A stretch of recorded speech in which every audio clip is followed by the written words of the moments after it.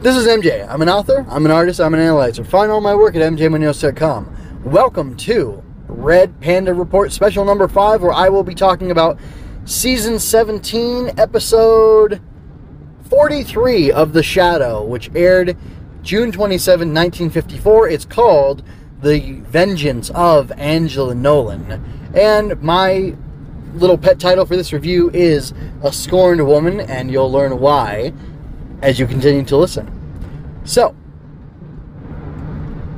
the first thing is, I was surprised that Margot came back, or that the episode started with Margot out of town, and then she came back so quickly after things went downhill. By the way, if you want to know what I mean by things went downhill, well, I might talk about it later in the notes, but for sure, you can find out yourself by going to mjmunoz.com.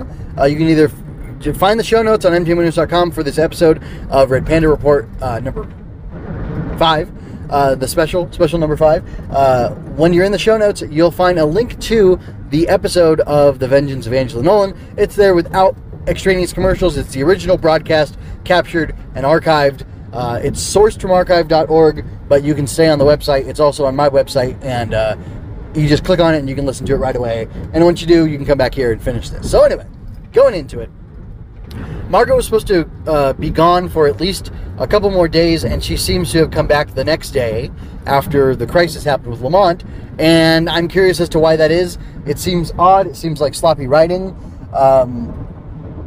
Is either sloppy writing or something didn't get explained, or maybe it took a few days for things to process for Lamont to get in the jam that he was in, but it sure doesn't sound like that by the dialogue in the rest of the episode. People keep referring to last night, and last night, earlier before the incident, Lamont was telling a lady who is deeply involved in this case that Margot was due back sometime next week. And tomorrow is not sometime next week, unless, of course, it's Saturday night and then Sunday is the first day of next week. But still, that doesn't make sense and that doesn't sound right. Again, it could be sloppy. There's a Shadow documentary, which I will post a link to, that one of the actresses, I think the lady who played Margot Lane in the final years of The Shadow, says that things got sloppy, and because people were doing it so long, they just put less care into it, and it kind of became a machine where they were, by factory process, banging out these episodes. So, I don't know if that's what happened or what, but it still works.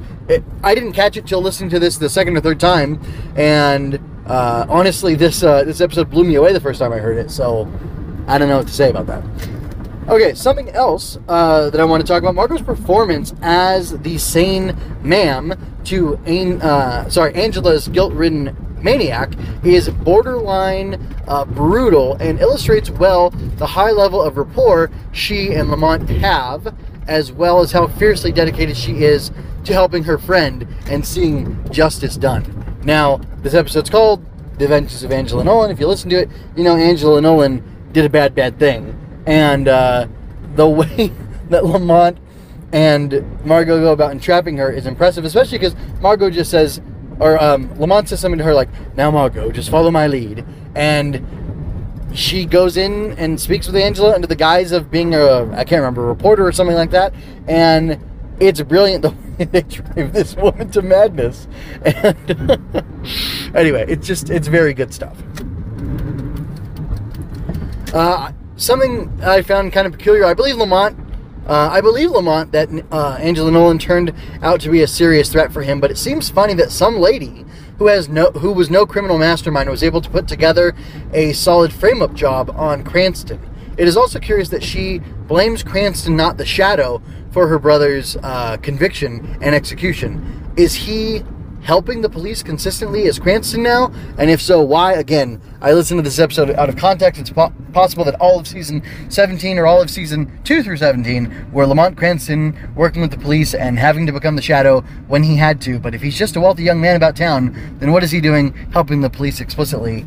It doesn't really make sense. Now, because the Shadow did it, the Red Panda did it, where there are instances, especially like in the novels, especially Android Assassins, that the civilian identity of the superhero gets mixed up with things, and it's kind of interesting. And yeah, I just find it curious. I do find it curious. Okay, so Moving on, I do want to talk a little bit about Angela Nolan. She had no powers or scientific weapons, just a burning hatred for Lamont Cranston, and I guess sometimes hate is all you need, because she really did come close to getting this guy thrown into the electric chair. Like, I don't think they were going to do it that soon, because there would have had to have been a trial, but really, she did, like, if Cranston wasn't the Shadow, and the Shadow wasn't around to help Cranston, then he would have died for a crime he didn't commit, and that's pretty darn impressive. So anyway, that lady sticks out in my mind, and it's not even like they could have had her in more of the episodes. She was barely in it, but still, what she was in left a very profound impression. So that was good stuff. I really enjoyed that episode. For it being, as that one actress said, kind of rougher in its later years, I still think they were turning out a very high quality product with the Shadow, and with the Shadow even in 1954. So I believe that is all I have to say. By the way, that's a 17-year span. There's 17 years or 17 seasons. I believe 37 to 54 is 17 years, and that is, wow, that is darn impressive, especially for a radio show. Or I think it's impressive for a radio show. I don't know of anything that has such a close record, but then again, I haven't checked into all the radio shows either. Maybe Buck Rogers has 16 seasons. I'm not sure.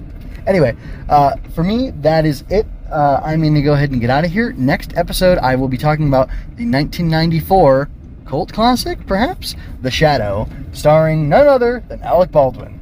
And I won't make any comments. Anyway, it's an interesting movie. This is going to be my third time watching it. The first time I watched it was in 1994. You guessed it. I went with my family to the theater as a kid. And after that, I didn't really watch it anymore, except for a few months ago. And then actually, I'm not yet finished with watching it for this analysis. So I'll be doing that pretty soon, and I'll be getting back to you. And then after that, we'll be talking about Red Panda from then on out on Red Panda Report. For now, this is MJ signing out. I hope you enjoyed that. Go to mjmunoz.com to leave any questions, comments, or other feedback you might have. There you can find all of my analysis, art, and fiction. I cover books, tokusatsu, comic books, anime, and more. Look around. You're sure to find something else that you'll enjoy as well. This has been a Story Over Everything production.